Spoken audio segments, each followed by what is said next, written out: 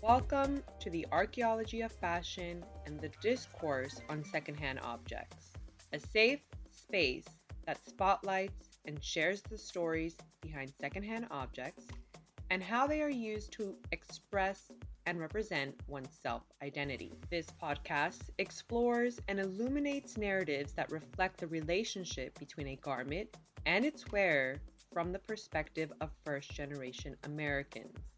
I'm your host, Nicole K. Rivas, a fashion historian, archivist, researcher, and a self-proclaimed fashion archaeologist with a trained eye in fashion studies and specialization on fashion history and theory through an interdisciplinary approach, using material and visual culture, film and art history, social anthropology, and emotional memory through a fashion studies lens.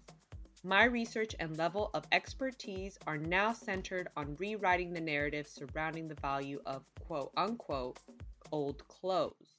Welcome back, listeners. On today's part 2 of episode 4, The Archaeology of Fashion and the Discourse on Secondhand Objects, we will continue to discuss how one determines the value of a vintage piece or garment of the past. As we started to examine the different types of value from a subjective point of view, in part 1 of our 4th episode, Valuing Vintage Garments, we focused on buyers, collectors, and vintage enthusiasts as we investigated what's worth collecting. In today's episode, Evaluating Vintage Garments, we will concentrate on an objective point of view from appraisers, resellers, and collection managers as we analyze what's worth investing in. When it comes to archiving, there is little inquiry in establishing the value behind each object due to the predetermined desire for it to be preserved, conserved, and stored for safekeeping and future use. However, depending on the project itself, further research may need to be conducted on an object in order to provide a greater context of its history when entering an archival database. For instance, a fashion garment may enter the housing facility out of order, on a rack, or in boxes, where it is unclear as to what the item is, what year or collection it belongs to, or what look number it is when it was first presented along the runway. As we will begin to grasp the value of a garment from the past through an objective point of view, what is deemed as worthy objects of study? What is considered valuable histories that never materialized? What is interpreted as an archive? If an item has no monetary value, can it be said to be worthless? Can an item with no value be an asset? According to Frida Matassa, previous head of collections management at the Tate Art Museum and former registrar at the Royal Academy, is a well-known expert on cultural collections management and is currently the co-founder and director for a museum quality service company launched in 2013, providing hands-on practical help to provide public, private, and corporate collections. She explains in her book, Valuing Your Collection, a practical guide for museums, libraries, and archives. Quote, in the distant past, value or price could be determined by costing the materials of the item. She continues, later, the time taken to produce an artistic, scientific, or practical item could inform the final price. At some point, craftsmanship also became important to price or value. End quote. Every collection, whether set in a retail space or archive setting, there are clear missions and goals for how the objects will be used. Whether for rental, public study, or purchase, the acquired items are chosen by an established criterion placed by the cultural institution itself. When following the principal guidelines by the appraiser, resale dealer, or collection manager, it is then decided what is worth investing in. The common denominator when evaluating a garment of the past from an objective perspective is profit. In part 1 of episode 4, we examined how the condition of an artifact can signify its emotional and cultural value with its human imprints or stains and alterations. However, when it comes to appraising the monetary value of an object, while some artifacts may have cultural worth with market value, others do not. For instance, a vintage or antique piece may have outstanding research potential but no market value, especially when significantly altered from its original design.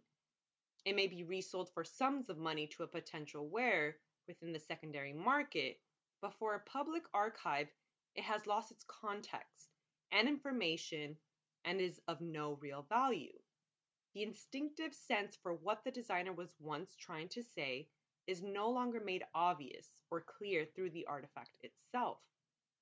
When measuring the value of an item for a cultural institution such as a museum, according to Matassa, the organization considers a city, region, or nation where measurements of worth include visitor numbers, website visits, visitor satisfaction, donations, sponsors, participation in events, and the age range, gender, ethnicity, and social demographic of visitors.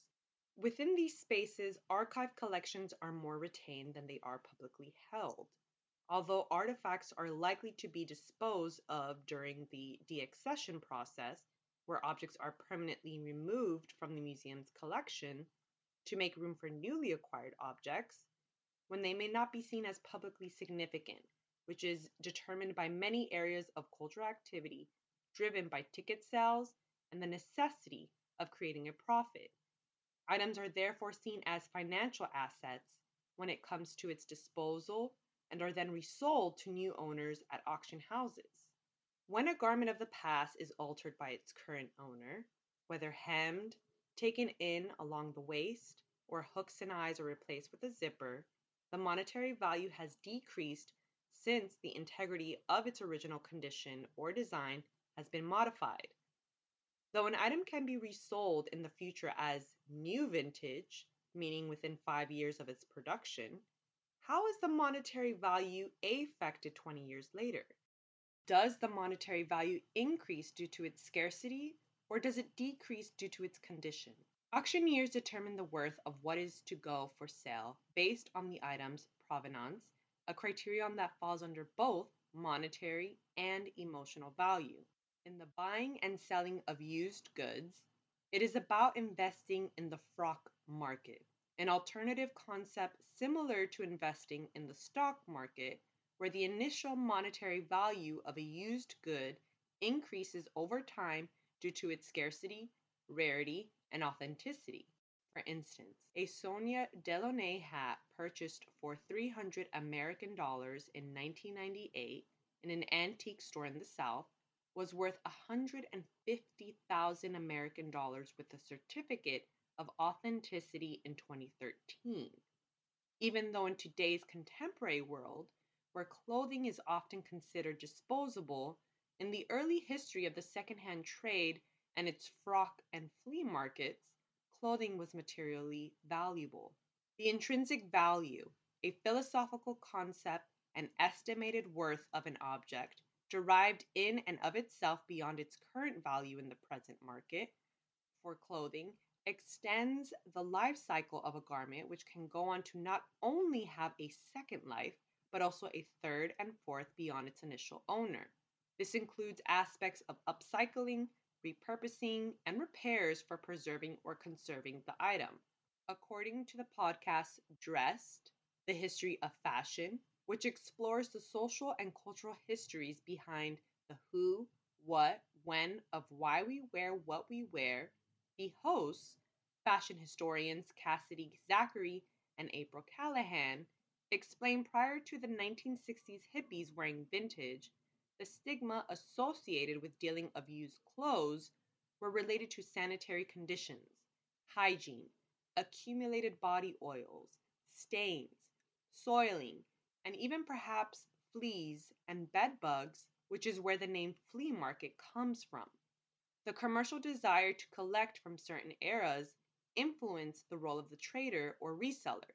Nowadays, we have many vintage trade market shows, such as a current affair, which is a traveling trade marketplace that showcases the best vintage from around the world under one roof, with its pop ups taking place in Los Angeles, the Bay Area, Brooklyn, New York, and most recently in Rancho Pillo, Texas, where the vintage collections are dry cleaned, preserved, authenticated, repaired with mends and patches versus the quick fix of sap or tar from the early 1900s, which didn't last after items were sold. Something that is also always considered by resale dealers and collection managers are repairs. How much is it going to cost to repair or restore the garment? Has the object been altered from its original design? If it is a well sought out good, like a limited edition product found in poor condition, many dealers will invest in its repair and keep it as a permanent collection piece, or in other words, not available for purchase, but for rental only, which often requires a fee. The importance of an item's provenance, where it came from, who it belonged to, the story behind where this garment was worn is also considered in addition to a designer's lifetime.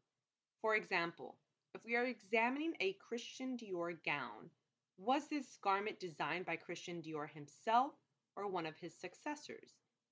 In the 2013 to 2015 docuseries, LA Frock Stars, viewers witness a Dior lifetime piece from 1957 with alterations and missing interior corselet that was built in its original design. An unlabeled Christian Dior Zerling dress, named after the peasant heroine of a Mozart opera and shown in the last collection Dior completed in person, sold at 8,500 American dollars in 2015, where the exact model sold over 100,000 American dollars with its lining intact the previous year in Europe. The store manager of the vintage boutique, The Way We Wore at the time, Sarah argues, quote, Dior was known for his foundations. So to me, the dress isn't really a Dior anymore. If you alter a couture piece, it drastically devalues the piece. It's a huge issue for collectors, end quote. Because profit remains a focal point, the value shopper is always taken into consideration where items are purchased at a price point where it can be resold at a number where customers feel like they are getting a good deal. But what is the alternative result of an unsold vintage garment? The answer? Consignment, a term that refers to the legal transfer of a property to the auction house or retailer for sale on the owner's behalf. My most recent involvement with the Arcade Shop, a cooperative retail space owned by a current affair that carries a vast curated selection of vintage pieces from various vendors across the country, provides an ethnographic analysis when selling pieces to secondhand dealers and museum archives. The greatest value adding component comes from the branded auction house or retailer, as it connotes status and quality, how people see the design, and validation for taste. When a designer becomes branded, the resale market tends to accept it as legitimate, whatever the company. The value of a vintage item can increase through time based on how it has been used and where it has been shown. This includes fashion editorials, films, red carpet events worn by celebrities, worn by entertainers during performances, etc. It is through the extensive promotion of the vintage item that produces huge press coverage and thus affects its monetary value. Here, we find the final price is affected by the branding and production value, rather than just the physical attributes of the object itself. However, when a garment of the past is repurposed, altered, or modified for the new wearer, it reactivates facets of its previous owner, where the biography of the object is no longer linear as it is stylized with other contemporary objects or pieces from different periods. The recontextualization through altering a garment of the past challenges how an object and its current wearer's biography link to self identity through intersections of the past and present. The object's life cycle expands, but the previous memories live through the piece may remain hidden with its new wearer. In conclusion, the objective perspective is determined by its monetary value and at times its intrinsic value when it comes to appraisers, resellers, and collection managers. Visit www.nkrivas.com/research-project for more definitions, references, and information, or follow our Instagram page at Archaeology of Fashion for updates.